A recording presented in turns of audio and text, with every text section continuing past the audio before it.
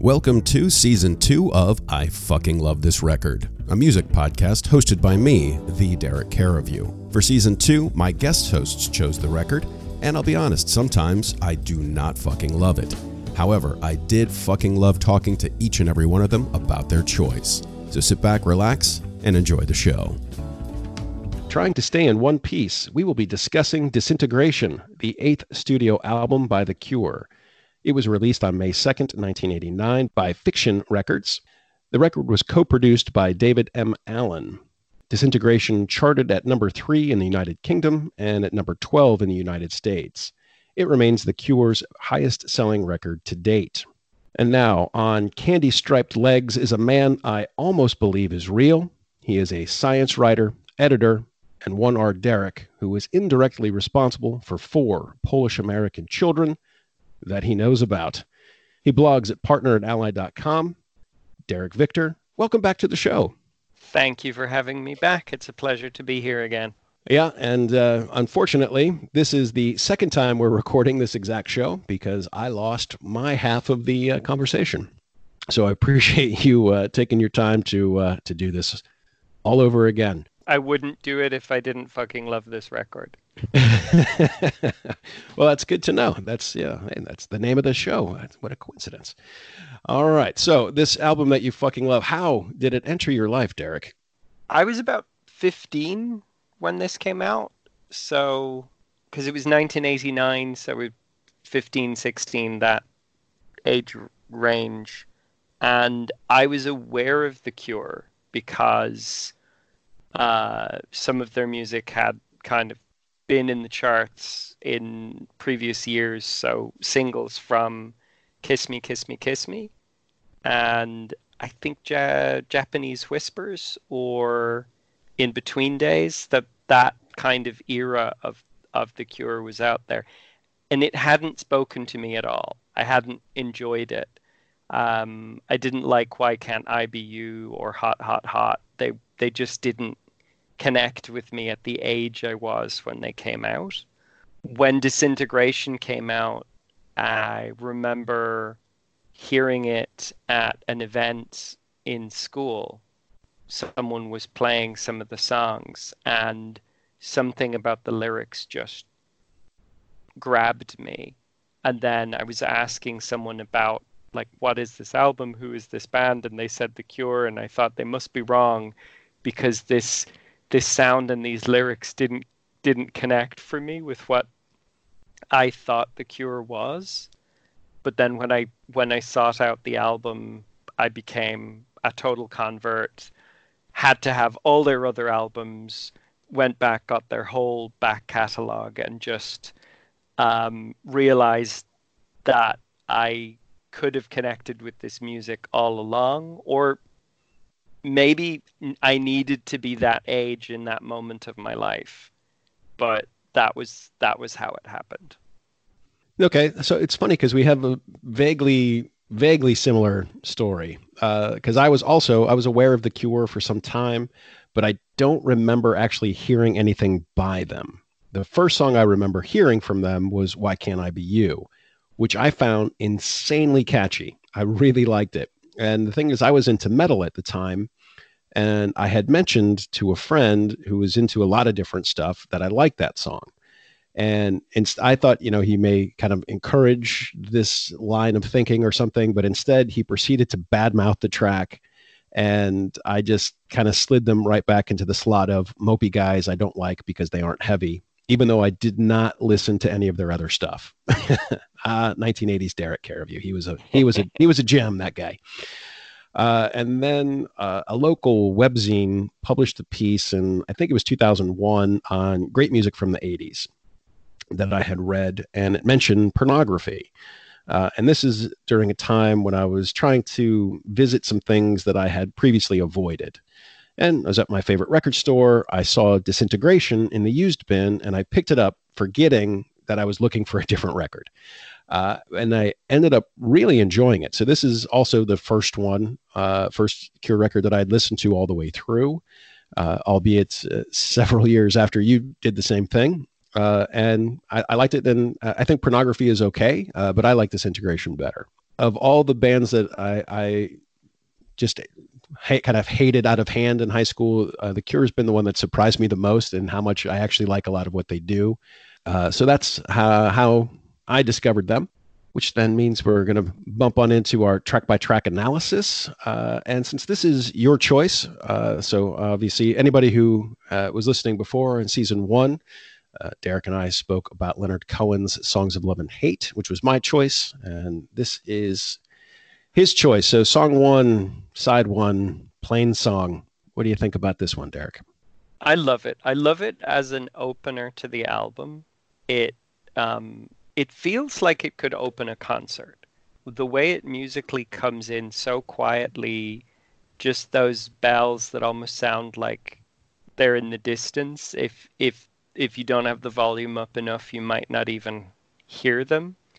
And then it just booms into this orchestral noise.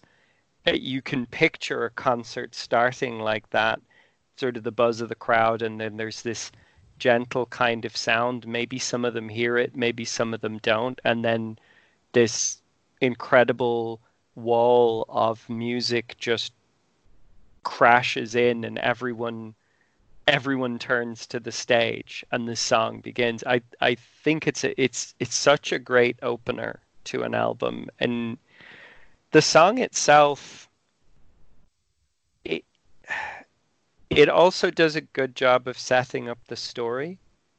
There are two people in it. They're having a conversation that doesn't necessarily sound like it's about much because it's a kind of about the weather, but then it's about age and pain and how long they've known each other maybe. There's a lot of depth to the lyrics, and it really kind of pulls you into this idea of this dialogue between two people. And in some ways, it's cinematically, it feels like the opening scene of the movie, but it's the end of the story when these people are old. And now we're going to go back into their story and find out more about them. So I really love it as an opener. It really sets up the album for me. This is one of the albums that I have to listen to as it is. I don't jump around. I don't shuffle. I don't listen to it without, um, just cherry picking a couple of songs. I listened to it as it came out on vinyl and is a fantastic way to bring me into it. I really feel like this is a blueprint opener. It really sets up what you're going to hear. So I think the guitar sound, uh, the vocal stylings, there's a few exceptions. Obviously, it's not a cookie cutter, but I think you know what to expect from the rest of the album. And I love that intro. Like you said, it's silence, and then I like to think sparkle. It takes its time. It's languid for an opener, and I think that's something that you see repeated on this album. I'm not sure how long this one is, but it's it takes its time and it lets you know what's happening. And I'm not a big lyric guy, so I've never really caught on to the lyrics for this particular song. As many times I could probably sing along if you put it on right now, but right now I cannot think of a single word that's in this one. It's just I like how it just conveys more, just the way it conveys emotion as opposed to what maybe the actual story is to the song. It's a good one, and I think it's a terrific opener for this record. It's interesting that you're not a lyrics person because I so am a lyrics person, and I think when you and I connect around music, it's from two very different perspectives. I don't think I could have connected with Disintegration unless I was connecting with it at a lyrical level. It spoke to me so much. And maybe when I heard some of their earlier songs, I wasn't focusing on the words and I didn't see how it related to me, or I wasn't ready for it to relate to me. But if you're ever so inclined, take the time to listen to the lyrics on each song because there's an incredible depth to them. It's a very mature record, and it's a very mature piece of storytelling. So I highly recommend it. I will do that. And with let's say moving on to track 2, "Pictures of You." Now, this is one that obviously is one of the singles, and I think a very successful song for them. And it is one that I have actually listened to the lyrics. I have picked up on some of that. I think the song picks up the pace just a bit, so it's not quite as languid as Plain Song, but it does have that similar sounding guitar, and it finds that space that makes a 7-minute long song go by much quicker. I had talked about on another podcast that a lot of times when a song is this long, there's a couple of different ways a song can be 6, 7, 8 minutes long. It can be like the Metallica style, where it's almost like different kinds of suites, like in almost like a classical music way. And other times there's songs where it goes through a lot of different styles within one song, like you would see like Paul McCartney loves to do. Or, it came from Elton John with his Indian Sunset, which is like a 6-minute, 50-second song, but it has like 3 distinct parts to it. Whereas this one is long, but it doesn't feel like it, because it doesn't have that, oh, here's this type of approach or here's that type of an approach. And I do like the lyrics in this one, and been looking at these pictures of you for so long that I almost believe you're real, or, I know it's not the exact one because, again, I'm not a lyrics guy, but I can see why this was a hit. And what did you think about it? I actually teared up the first time that I heard this song. It moved me incredibly. This was around the time that I was really realizing I'm not going to grow up like the boys I go to school with. Realizing that I was queer, realizing that I was always going to be different, that I wasn't connecting with their world at all. And it's also the time that I started looking to see, because I didn't know any queer people. This was Ireland. 1989 Ireland. It was still. Oh, yeah, they hadn't been invented yet. Yeah. Oh, they'd been invented. They'd just been made illegal. I mean, it was still, I don't know whether it was a misdemeanor or a crime, but it was still illegal to be gay, effectively, in Ireland. So crazy. And it wasn't taught. It wasn't talked about. I'm Irish. I went to an Irish school. We didn't even learn about Oscar Wilde because you couldn't learn about someone that depraved in school. Instead, we were stuck with bloody W.B. Yeats. So this desperation to find, was there anyone in the world like me? Because I wasn't like these guys, but maybe there were other people like me. There was nothing on television that I saw. And this song, there was something about it that just said, you can be queer. It's okay. Because it's real. And the whole album has that thread running through it. And it's specifically the second verse, the remembering you standing quiet in the rain. I ran to your heart to be near. And we kissed as the sky fell in, holding you close. That image, just that feeling, there's no gender constraint on that. There's no sense of this being a man and a woman, 2 men, 2 women, non-binary people, gender fluid. It's just completely open. And then it comes into this moment where the other person is running through the night and described as bigger and brighter and wider than snow. You screamed at the make-believe, screamed at the sky, and finally found all your courage to let it all go. And that let it all go just felt like someone screaming their truth to the world. So this song honestly moved me to tears. And still can. It's funny you mentioned the length of it. I never noticed the length of it. It just feels like it's perfect. Plain Song finishes, Pictures of You starts, and it just carries through in this incredibly emotional picture of these people trying to find love within each other and then losing each other and just having these pictures that might be photos, they might be memories, they might be drawings, whatever they are. But for me, it was this picture of this queer relationship, and I thought maybe they exist. I was honestly surprised when I found out that Robert Smith was married to a woman, did not identify as queer, and on top of that was his high school sweetheart who he'd been with like basically his whole life. And I'm like, how does this person keep writing about loss and breakup when he's been in this stable relationship? How is he not like a tragic queer figure? I know. It's like he's the the tragic queer figure, the sad man professionally.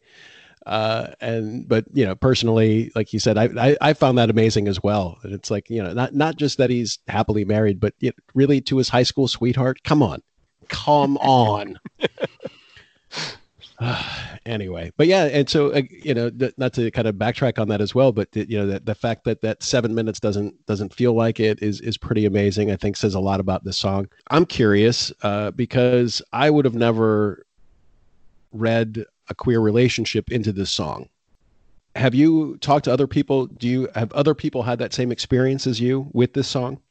I haven't specifically kind of talked to people about this song in that way, other than talking to people in that, songs that let you know you were okay, and then people just fire off different songs, and I'd say Pictures of You by The Cure, and someone might go, oh yeah, but it was never an in-depth conversation, it was just a passing moment. Mm-hmm. Love Song, though, which we'll come to, that is one where other people have gone, oh yeah, I totally saw that as a queer moment. Okay. All right, then we'll save that conversation for that song. So we'll move on now to track 3, Close Down. What are your thoughts here? Close Down the lyrics in Close Down are so slight. It's the shortest song lyrically. It's well over 4 minutes musically, but there's just maybe 8 or 9 lines to it. So it's a very kind of short song, but the mood of it is perfect.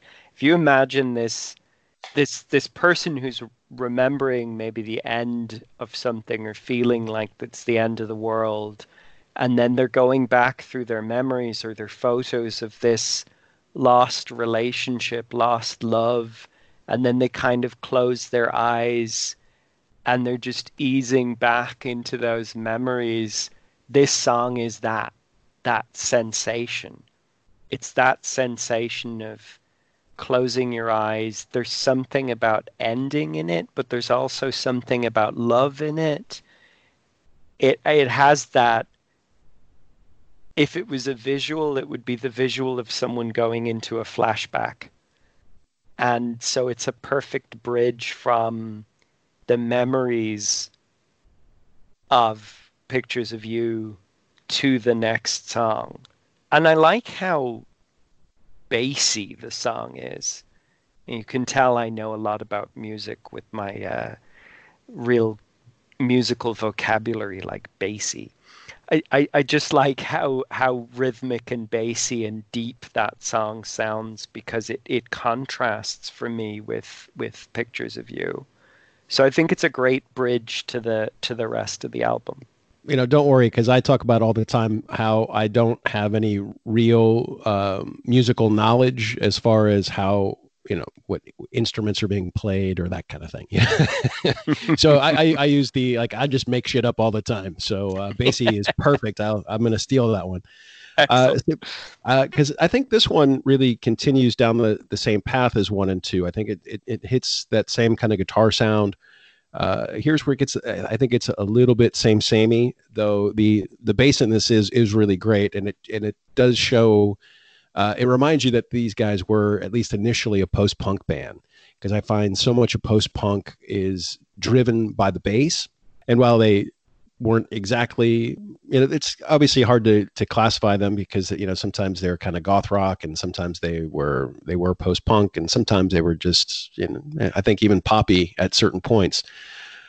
So I like the song. I don't have a lot to say about the song because it just feels like all a part. Like those first three songs really kind of play through for me in a good way, because I just think that they really have a very similar approach. They're different enough. I think there's a different focus, but you can definitely tell you're listening to the same album. Like if you just plays Close Down for somebody, I think oh yeah, this is definitely from that album kind of thing, because it just has Right. that sound. Right. Absolutely. So with track 4, Love Song. Now the funny thing about this is this song brings me back to the mid 90s as opposed to the late 80s because of the 80s nights that were popular at the time. So this is one that got a ton of play. So when we would go out on a Friday or Saturday night, it really wasn't that unusual for like the dance clubs to like, because we would go to like kind of alternative dance clubs, and a lot of them would do an 80s night, a lot of times on a Sunday night. Right, let's say 94, 95, 96, that was pretty big. So instead of being reminded of 89 because I wasn't listening to this album 89, this really reminds me of 95. And this is another, I think this was a single as well, if I remember correctly. Yep. And I think pretty big for them. And I'm gonna cede the floor to you here, my friend. What do you have to say about this one? Everything. um, this is it's so rare and so powerful to have a love song that doesn't shy away from the whole kind of continuum of love. You can listen to this song as someone who is in love, in a relationship, who is loved, and who is singing it to the person very directly, very openly, very raw. Or you can read it as someone who is remembering a love that they've lost, because the I will always love you at the end can be them accepting the ending of love. It can be at any point. It can be unreciprocated because it's all one person saying they love how the other person makes them feel, but it doesn't speak about the other person's emotions. And it just has that ability for people in all sorts of phases of their love to find themselves in it. But it's also incredibly rare because it doesn't gender the object of affection in any way. And again, as a queer kid growing up, that was such a like I couldn't find songs like that didn't have something that just told you this is a man singing to a woman, this is a woman singing to a man. And so I just really connected with it. And I know other queer people who've also said, "Oh God, yes, that was my love song. That was my vision of what love should feel like. That was the one that I sang in my head." Obviously, I knew a lot of gothy alternative queer people. Um, but it's probably very complicated, but it sounds musically very simple. And after the orchestral grandiosity of the first three tracks, to come into this very simple song that just becomes about the emotion, I just think it's such a powerful moment of saying, we've brought you into this story and now we're bringing you through it. This is what love feels like. This is what you feel like when you love. And maybe we're going to take it away from you later in the album because we already know that the end of the story is just having memories and feeling like it's the end of the world. So, but now we're going to make you feel like this is what love feels like. I think that this, more than any other song that Robert Smith has written, I imagine this is how he feels about Mary Poole, his high school sweetheart, now wife. I imagine that this is the song that is the closest to the emotion that he feels for her. Just because of how I've heard him sing it in concert, and it's real. It feels real. And it is such a beautiful song. And these are one of the things I really love about doing the show is stories like that where you just told with Love Song, because I would have never picked up on the fact that it wasn't gendered. It's just something that for whatever, it would have never occurred to me because I didn't need to seek out songs like you would have needed to seek out songs at the time. Right. And I love that. And there's times where other people's interpretation of the song, it could be completely different, or even they recognize that, okay, the song's really kind of singing about this, but what I got out of it was this because XYZ was happening in my life. And I love that. I love that so much about how music can transcend or be so powerful in certain ways. And just God, that's what I love. I love the song. I love the show, and I love you for telling that story, man. So it's just, this is what I really love about doing the show. Before I get all choked up, we're going to move on to your favorite song on the album, track 5, Last Dance. This is, I should mention, not on the vinyl edition. You know how I feel about this one. I do. I set you up for that one to spill a little vitriol. Let's hear it. I hate this song with a passion and a vengeance, and it doesn't belong on the album, and that's what my issue with it is. If I had just heard this as a B-side somewhere, I might have found something different in it, although the lyrics are really creepy, so that's a whole other issue I have with it. Last Dance isn't on the vinyl. I discovered Disintegration and listened to it for a few years on vinyl. So this song wasn't even on my radar. And then when I was moving internationally and I couldn't bring my record collection with me, I ended up picking Disintegration up on CD. Wow, there's 2 extra tracks. Wow, neither of them belong on this album. What were they thinking? Last Dance, you come out of Love Song with this incredible, raw, beautiful emotion, and the natural next songs to that are ones that either would continue that emotion or ones that would twist it into a darker place, which is what Lullaby does. And that transition really works. But Last Dance, musically, it doesn't fit between these 2 songs. There's just something about it that's too, I don't know, there's something jangly about the music for Last Dance. It sounds too hollow and echoey. And then lyrically, it's just, after Love Song, you're going to go to this song, immediately go to this emotion of someone I knew years ago or someone I've just broken up with or something like that. It just doesn't make sense. And the line, "A woman now standing where once there was only a girl," is so wrong. And they keep repeating it. And it's not right. Because it implies that when they were together, she was a girl, and referring to someone as a girl suggests an age difference, and now she's a woman and he's no longer interested in her. And because this was my queer album, I didn't need this gendered, heteronormative bullshit in the middle of my record. So I fucking love this record and I fucking hate this song.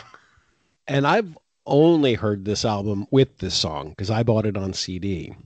The only thing I really like about this song is the sense of space that you get. I know you didn't particularly care for it, But one of the things I like about this record is that sense of space that you get, that you can really hear the, it feels like you can feel where the instruments are. And this came out before, everything was just like all the sound was kind of like what they call bricked, because if you were to put the wave file, it just it's all exactly the same. But with this album, you can feel that space, and I like the space in this song.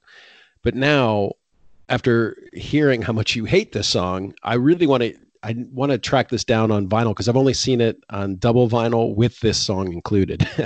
So I want to find the original vinyl and listen to it that way because I do love this record, but I don't have anything either for or against this particular song because it's always been a part of my experience with this album.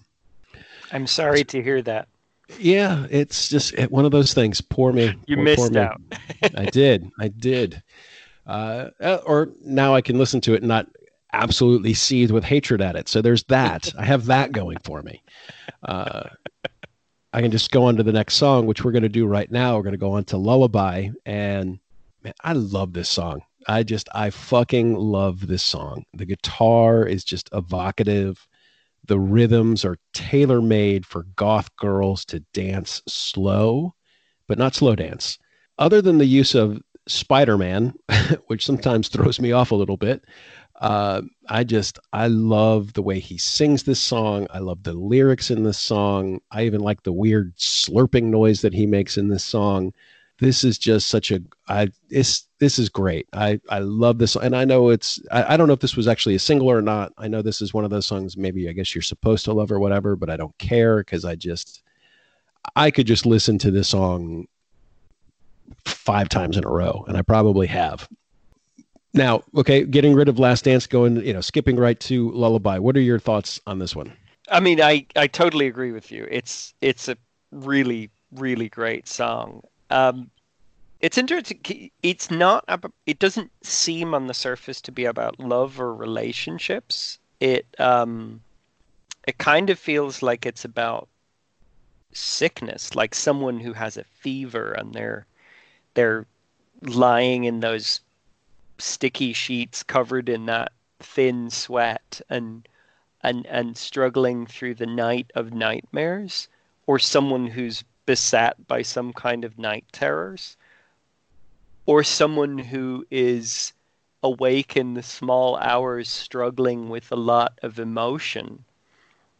And because it has those multiple interpretations, it can stand alone, which it did. It was the first single off the album. Oh, okay. In the UK, at least. I don't know if it was the first single in the US, but it was definitely the first one in the UK. So it can work as a single, but on the album, for me, it has that, when you come off of Love Song and those first chords of Lullaby kind of come in, and that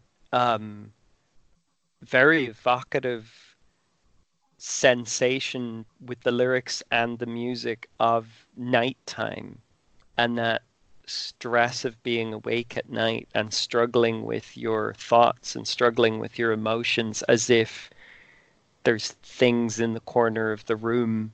It really works for me. It's interesting you mentioned the Spider-Man thing, because of course as an American that would have been a very direct and immediate association, because he was very present for you, I would imagine, in like comic book stores and I mean even on the newsstand and things and lunch boxes. Yeah, well, Spider-Man is like, even if you weren't into comics, and this is before the movies came out, if you were just to talk to somebody who never read a single comic book in their entire life, they could name Superman, Batman, and Spider-Man. That's just, and obviously they're in both DC and Marvel, but so just that part of it. And, anybody in America, and obviously now it's a different story, but even in 1989, a non-comic book fan would have known Spider-Man. And I don't necessarily know that would have been true in Ireland. Possibly in the UK, because I think Marvel reprinted stuff in the UK. Um, and I think the BBC had the Spider-Man cartoon on, but Ireland, we didn't always get the BBC. It wasn't something you had in the whole country. So I never had that association. And I'm actually a big comic book nerd now, but I never had the association with Spider-Man. It was the Spider-Man, and it was a really creepy image. And the video is so good. It's so good. If you've never seen it, track it down because it really, really works. That slurping sound. No, I've never seen it. And it's funny you mentioned how there are those different interpretations because I did include this on a mix that I made for my sister. I found a bunch of songs that I thought could be about vampires, even though they probably aren't. And this is one that I included, where the Spider-Man was more of a vampire. And this can obviously also be the uh, obsession. I think that's another one, to fit in with this theme of the different types of love here, where you're so all consumed by this one person who may or may not return those feelings, but because it's you and you're alone and your thoughts are so consumed with this person that it feels like they're literally eating you, even though they may not know your name. Hmm. I like that. That's a smart interpretation of it as well. I like that. It builds on that idea of wrestling with emotions in the night. Which goes into that same, because it's that same, the sickness or the night terrors or any of those things that can be brought on by this extreme emotion. So it's just I think it's such a great song. I love this song so much. Track 7, Fascination Street. What do you think here? It's great. The the way it almost sounds like a siren or feedback, like that noisy, aggressive opening to it. Um, it starts so immediately with that sound where all the songs up until this point they had either this orchestral or very simple instrumental. This doesn't mess about. This is not about instruments. This is feedback and bass and noise because you're going into a club. It's late at night. You can't sleep. You're leaving your house. You go to this club where you don't actually want to connect with anyone. It's not about talking to them. It's all about this physicality, this, you know, cut the conversation, get out for a bit. If you open your mouth, then I can't be responsible for quite what goes in. It's very sexual. It's very aggressive. It's very um, thoughtless uh, in a kind of a dehumanizing way. But it also has a couple of things that are very queer to it. Like a lot of this album, there's this line, just pull on your hair, just pull on your pout. And it's repeated, just pull on your face, pull on your feet. And this idea of just like pulling on this identity. Um, if you're queer, you often feel like you're putting on a face for the world. You're putting on an identity for the world. You're putting on a look for the world. But also when you go out into a purely queer space, if we imagine Fascination Street to be the Castro or Canal Street or in Manchester or something like that, if we imagine it that way, then it's like pulling on your hair. It almost sounds like the drag queens getting ready, um, pulling on your feet, like putting on those best shoes or footwear or whatever you have to kind of show off your status within this thing. So it's a very aggressively hedonistic kind of an image. And that was certainly something that I didn't, at 15, 16 years old, I didn't understand why I liked this song. And it wasn't until I was 18, 19 and discovering what a club could be that I was like, oh, that's what it's about. So that noise that at the beginning, like the feedback or whatever, I like to think of that as the bats flying sound. Your Because vampire theme. maybe, yeah, because there's a very similar sound that leads off Concrete Blonde's Bloodletting. It's almost the same sound, and it just it could be like from a Scooby Doo cartoon more or less, but that's how I have it listed here as bats flying, because that's my musical vocabulary. But I love the urgency of this song, and how it's driven by the bass line, and it goes back to the earlier sound of the record. So like this, I think, has a similar sound to those first three, but it has a pace and some energy that the other ones lacked. And this was another great one to hear in the club. It's kind of one of those songs about the club to be played in the club. And this one works. This one works great with those proper speakers and a sweaty dance floor. Even just with that line, move to the beat, which is something you could almost hear in a Madonna song, but I think it just has all those other elements that you had mentioned before, and I really love this song as well. This is such a great way to finish side one. Indeed. So that brings us to the end of side one of Disintegration by The Cure on I Fucking Love This Record with my special guest, Derek Victor.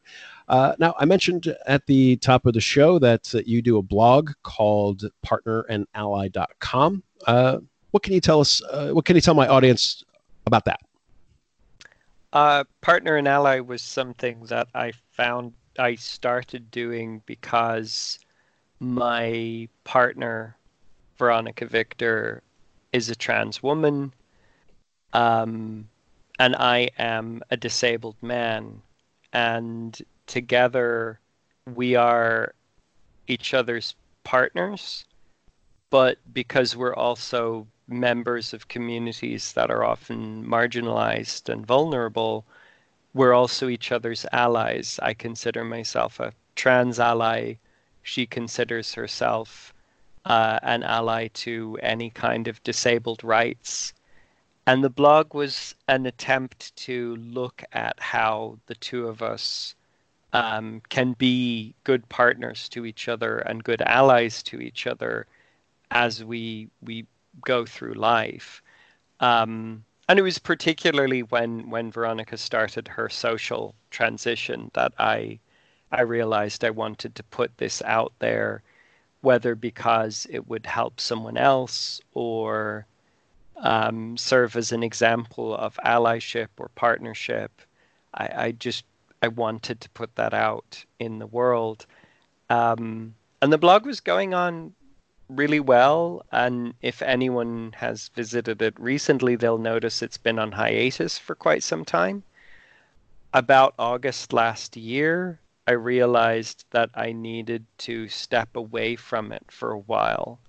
I am going back to it. I'm planning this weekend. I'm planning to get back into it. I've been working on some material for it for a while. But the reason that I stepped away from it was actually for my own mental health.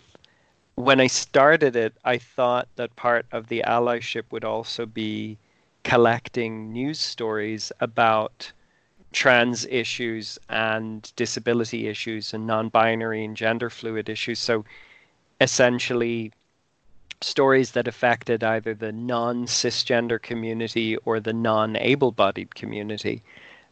I found that it was actually starting to eat in at me and get under my skin, because a lot of the trans prejudice and trans exclusion that was going on in the United States and the United Kingdom and the medical situation with trans people not getting access to the care they genuinely and desperately need, and the incredible level of hatred and bullying and trolling and doxing and murder and violence being done to the trans community, it just became too much.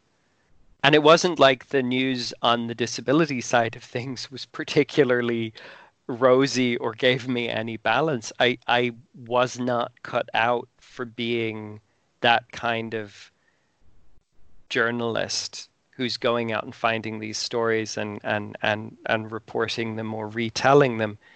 And it actually really got in at me. So I needed to give the blog a hiatus, really think about what I wanted to do with it, and come back to it fresh as something personal rather than something that tried to go beyond being personal. It can be very hard as a member of any vulnerable or marginalized community to deal with the news. I think it can be hard for anyone. I mean, I think it could be hard for cisgender, white, heterosexual people also to deal with the news, because the news can be very affecting on so many levels. But this felt very personal, and seeing trans people attacked online felt very personal, and I just needed to back out of it. But I'm ready to go back into the blog, so it's partner-and-ally.com, and there's a bunch of posts up there, and there will be a bunch more coming soon. Well, that's great to hear. And I love the cartoon, not to belittle the writing, because the writing is obviously great, but just your cartooning style was a lot of fun.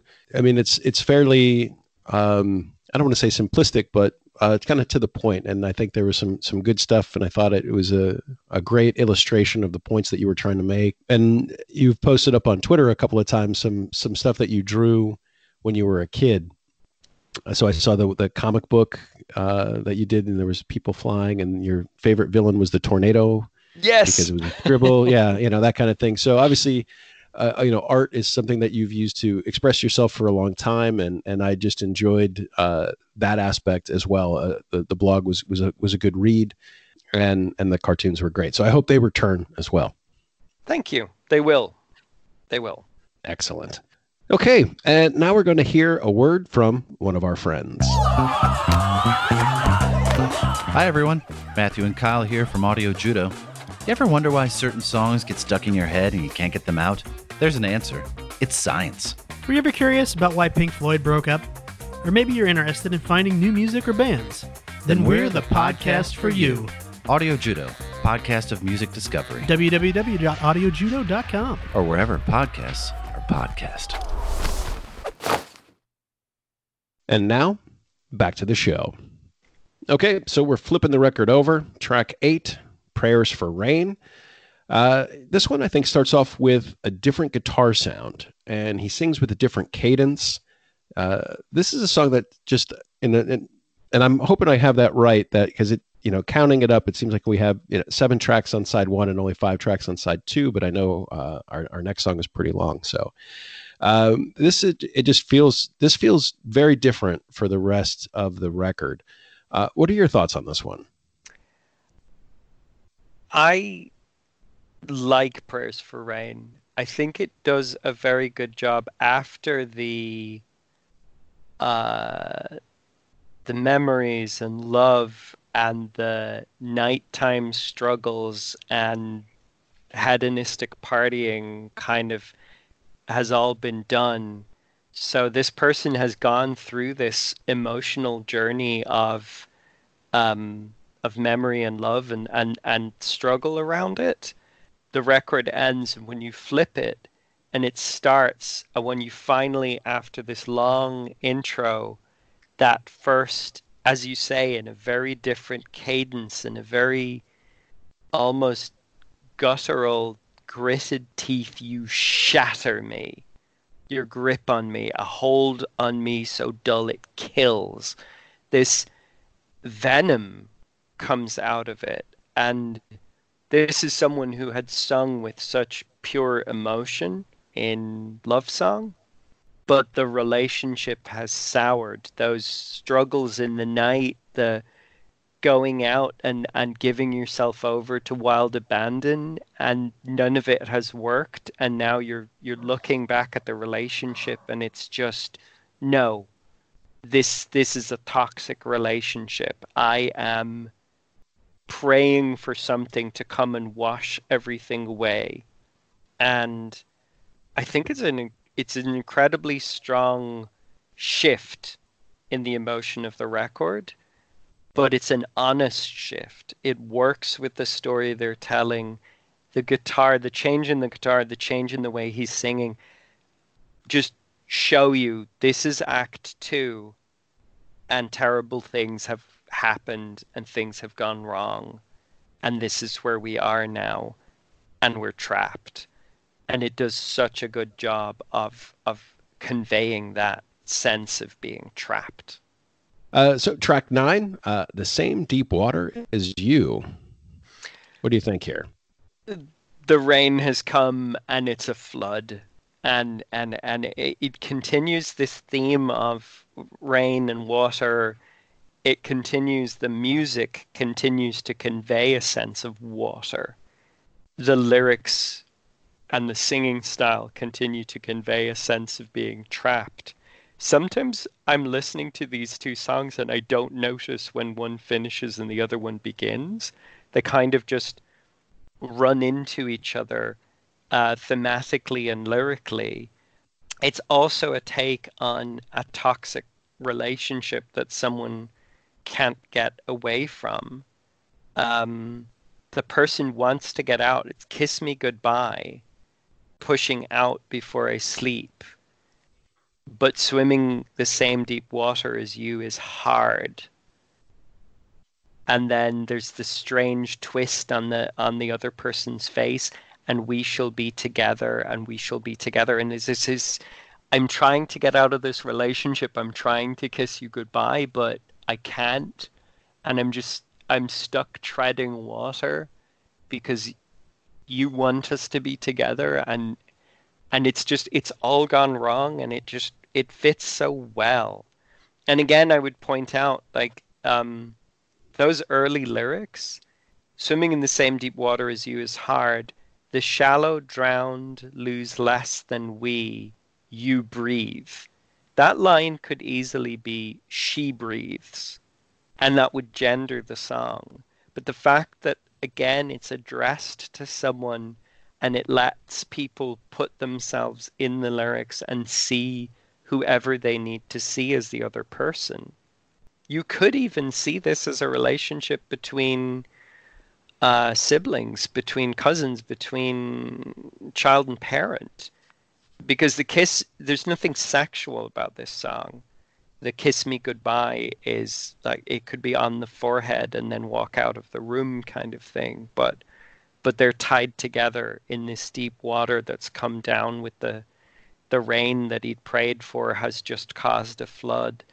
You talked about the space on the record. For me, this song gets incredibly claustrophobic, but I love it for that claustrophobia. I think it's so effective. And even just the title. So the same, because this could have been just called Deep Water and been a little more vague, but I love that The Same Deep Water As You. And it did, that entanglement and that thought of, one of those things, anytime you start taking swimming lessons or if you're doing any kind of first aid, they always tell, like, if you try to save someone from drowning, there's a good chance they're going to just take you down with them. And that's just one of those things, I think, just growing up around water, that that's something that's always kind of stuck with me, which is not to say that you shouldn't help somebody, but it's just the thought that they will take you down with them. And I think we've all been in a relationship, whether it is a romantic relationship or a familial relationship or something, where that person will fucking take you down with them. I think the music goes back to mining the same vein as the opening of side one. I think it goes back to that same kind of similar sonic values. My only thing is, I think it's a bit too long. I mean, the song is 9 minutes long, and unlike our 7 minute track earlier, this one feels like a 9 minute long song. Mm. And that's my, and maybe they're going for that claustrophobia and really dragging it out. I'm sure that there's a lot of conscious decisions being made there. I don't always need every song to be a 3 minute pop single or anything, but I just felt like that the 9 minutes just went on a little bit too long. I think I forgive the 9 minutes because it feels so deliberate. Sometimes when a song is long, it feels like, okay, that guitar solo is just the lead guitarist masturbating and forcing us to watch or listen, as the case may be. I am just like, you really didn't need 2.5 minutes of that in that song. But this feels so deliberately claustrophobic. It feels so deliberately dragging the listener down into the deep water the same way that the lovers are dragged down into the deep water, or the two people in this doomed toxic relationship. I get where you're coming from, and certainly if someone played me this song on its own, I would be like, is it over yet? But within the context of the album, it works for me. Yeah, and again, I can see that, but I think it's one of those. All right, so the idea is to put you into that same position, and after a while, it's like, I don't want to be there anymore. You're in a toxic relationship with Robert Smith. That's what you've discovered. No. I'm not even his high school sweetheart. So track 10, we have the title track, Disintegration. This is one that I don't have a whole lot to say, and I know I've said I'm not really a big lyrics person, but something about the, I miss the kiss of treachery, the aching kiss before I feed, the stench of a love for a younger meat. I don't know why that is one that's just always kind of called out. I don't really have a whole lot of notes on this one. What are your thoughts here? It's a very, very powerful song. It's a scream coming from the gut. It opens with this kind of crashing sound, and it closes with a crashing sound. You feel like things are being broken, windows, furniture, glasses, whatever they are. It's disintegration. It's things are falling apart. And as the things are falling apart, the person is just letting everything go in this incredible scream. And the whole song just feels like that. Anger and fear and all of those emotions that just blend together in a nasty vomit of rage at the helplessness of it all. I really find it a very powerful song, and because it comes after that dragged out drowning that we've just been put through, and it takes the tempo up so powerfully and so intensely, I find it a really really powerful song. It has interesting callbacks to other songs.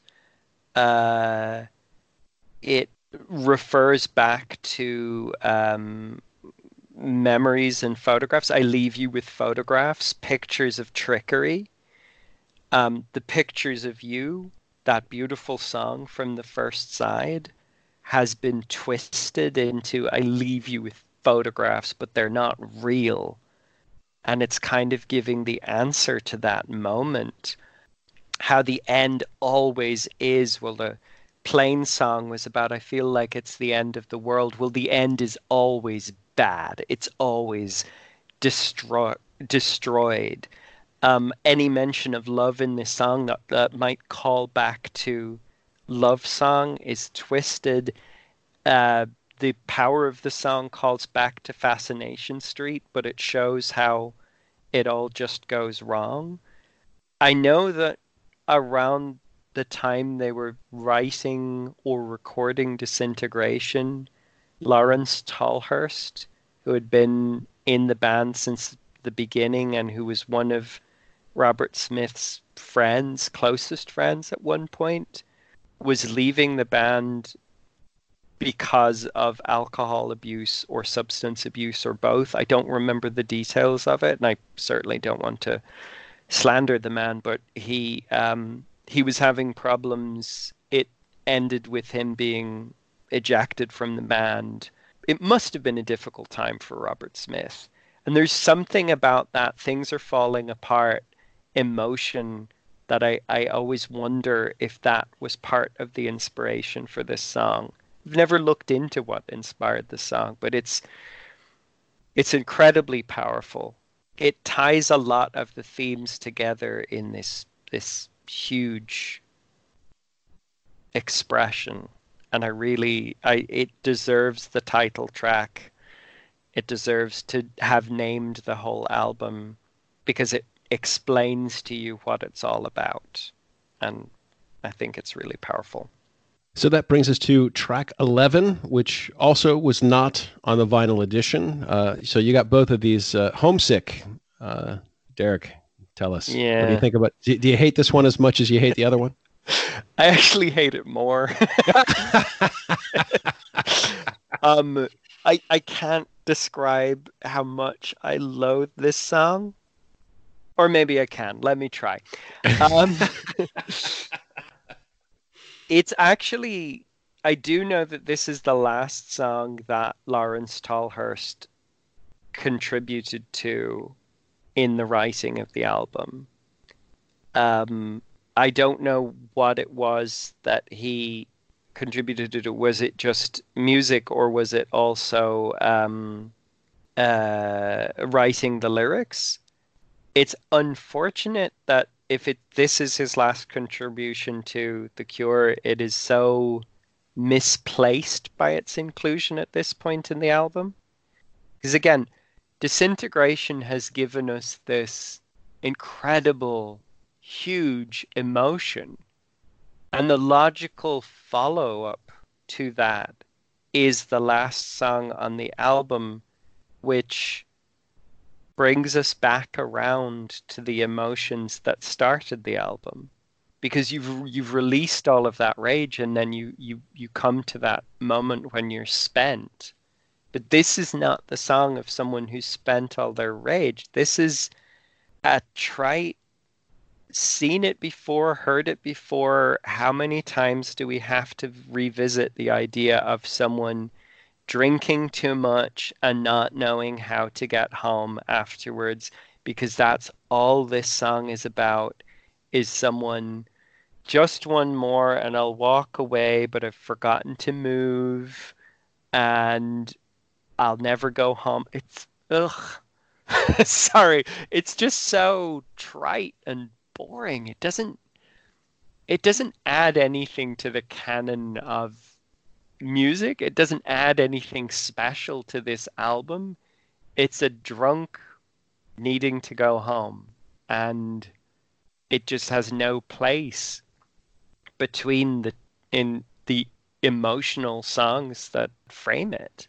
Again, when I heard the CD version for the first time after Last Dance, I was like, well, that was unfortunate. After Homesick, I was like, well, I'm never listening to this song again. And I did until now. It's a terrible, terrible song because of where it is. Again, if it was just a B-side somewhere, maybe it would have worked, but not here.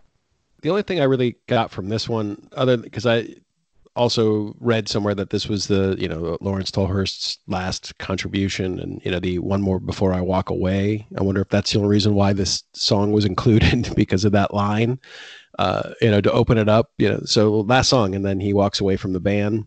I don't know. But this is the first time I can recall hearing the piano on this album. And I'm sure it's been there before, but I think this is the first time where it feels like a featured instrument.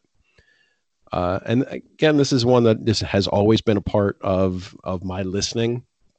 So I don't have any thoughts really for or against it. I don't think this is a particularly good song. I don't find it to be a particularly bad song, but I really want to again visit this album as it should be. So I'm thinking about making a playlist just on Spotify and getting rid of those two songs and seeing how I feel about this record without them. Is something I will probably do in the very near future. Now that I've done listening to it for homework and can now just listen for pleasure. So that brings us on to our final track, Untitled. Unfortunately, the only note that I have here is accordion. Aw. It's a lot of the things, like, we spoke a little bit earlier about how neither of us play an instrument. I don't have any kind of, I've never produced a record or whatever. And this is an album that I spent a lot of time avoiding as a kid. And then I spent some time listening to as an adult. And it's an album that I like very much. I just don't have a ton to say about this last one. It's not that, there's some times where that last track will really just stick with you, either because, I love a slow closer, or sometimes they'll surprise you and they'll go out with this like real bang. And I have accordion. So you're gonna have to walk us out here, Derek. I think this is a perfect illustration of why the 7.5 minutes of Homesick is a mistake on this album. Because when you finish the crashing disintegration, and then there's this moment of pause, and then that accordion noise comes in to start Untitled. The lyrics start, hopelessly adrift in the eyes of the ghost again, down on my knees and my hands in the air again, pushing my face in the memory of you again, but I never know if it's real. All of that rage has just spewed out of the person, almost uncontrolled, and they've vented to the point where they can't even stand. And the accordion is almost like they're uneven breathing, and they're sobbing, maybe, as they don't have anything left to give, but they just have that kind of shuddering breath. Yeah. And then that pushing my face in the memory of you again, but I never know if it's real. Looking so long at these pictures of you, it echoes pictures of you by I never know if it's real, which was the pictures of you. I don't know if they're real. And pushing my face in your memory, I don't know if it's real. And it connects everything up again.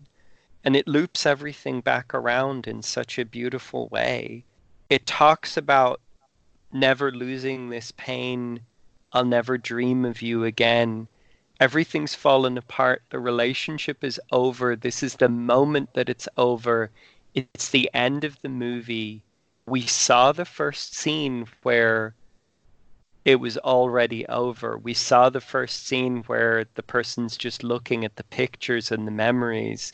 And now we've gone through the journey of this beautiful love, twisted up in the night, turned toxic, blown apart completely destructively, and now there's the regret and the melancholy, because no matter why a relationship ends, we always mourn it.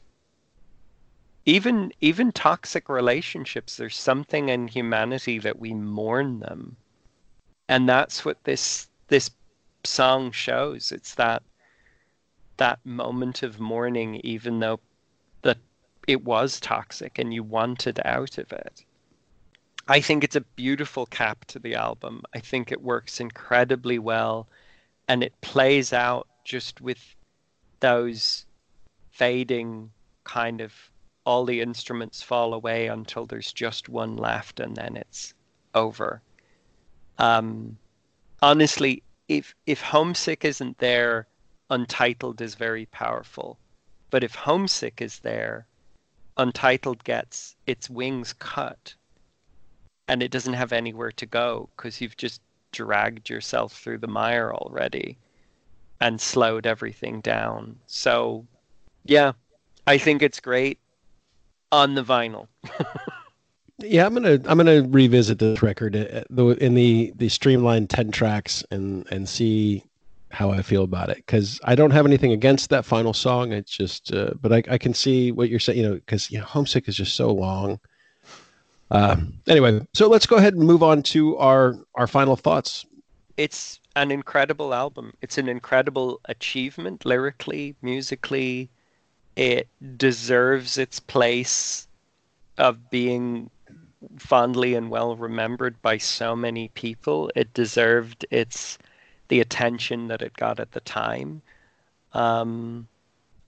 It does an incredible job of telling emotional stories, whether you take them as multiple stories or a single story.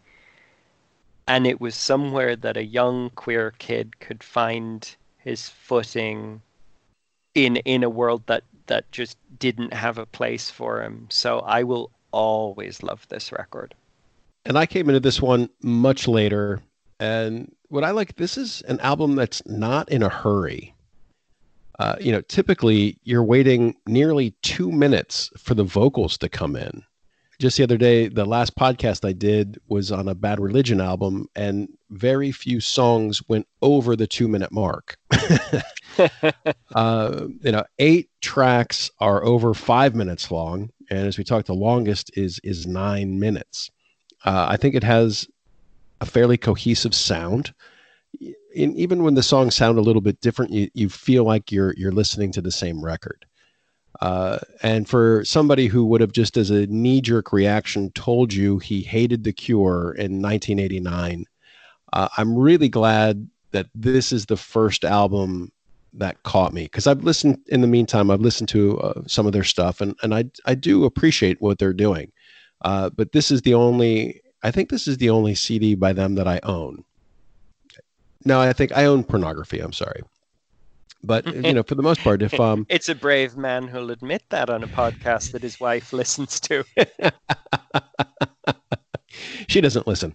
Anyway, so I just, I really do. I don't, this was your choice. So this was not an album that I had included in my initial thing of albums to cover, but I'm glad you chose this one, because I do really, really like this record, and it was fun going back and listening to it with a critical ear to the best of my ability, just seeing how similar our stories are superficially and how really different they are in reality. And it's been great revisiting this album with you. And likewise. Thank you for the opportunity. I've really enjoyed talking about it and revisiting all those memories. So, Derek, where can the people find you? So other than Partner and Ally, which we gave them earlier, so if they want to follow you on a more day-to-day basis, are you still you're still participating in the Twitter sphere? Is that correct? I am. So on Twitter, you'll find me at Derek Handley. Derek Handley was my maiden name. And on Instagram, Derek.Victor. So I encourage everybody to check those out. Once again, thanks for recording this one more time several months later after I lost my half of it. It's always a pleasure to talk to you, and thank you so much for being on the show. Thank you for having me. Thank you for listening to I Fucking Love This Record. If you would like to co-host an episode, contact me at lovethisrecord@gmail.com. This and every episode can be found on my website, lovethisrecord.com. If you would like to follow us on Facebook, it's Love This Record, Twitter, and Instagram, Love This Record 1. Music provided by The Ashes of Grissom, and thanks as always to original patron Mark Evers. Please remember to subscribe, like, and review, and we'll see you next time.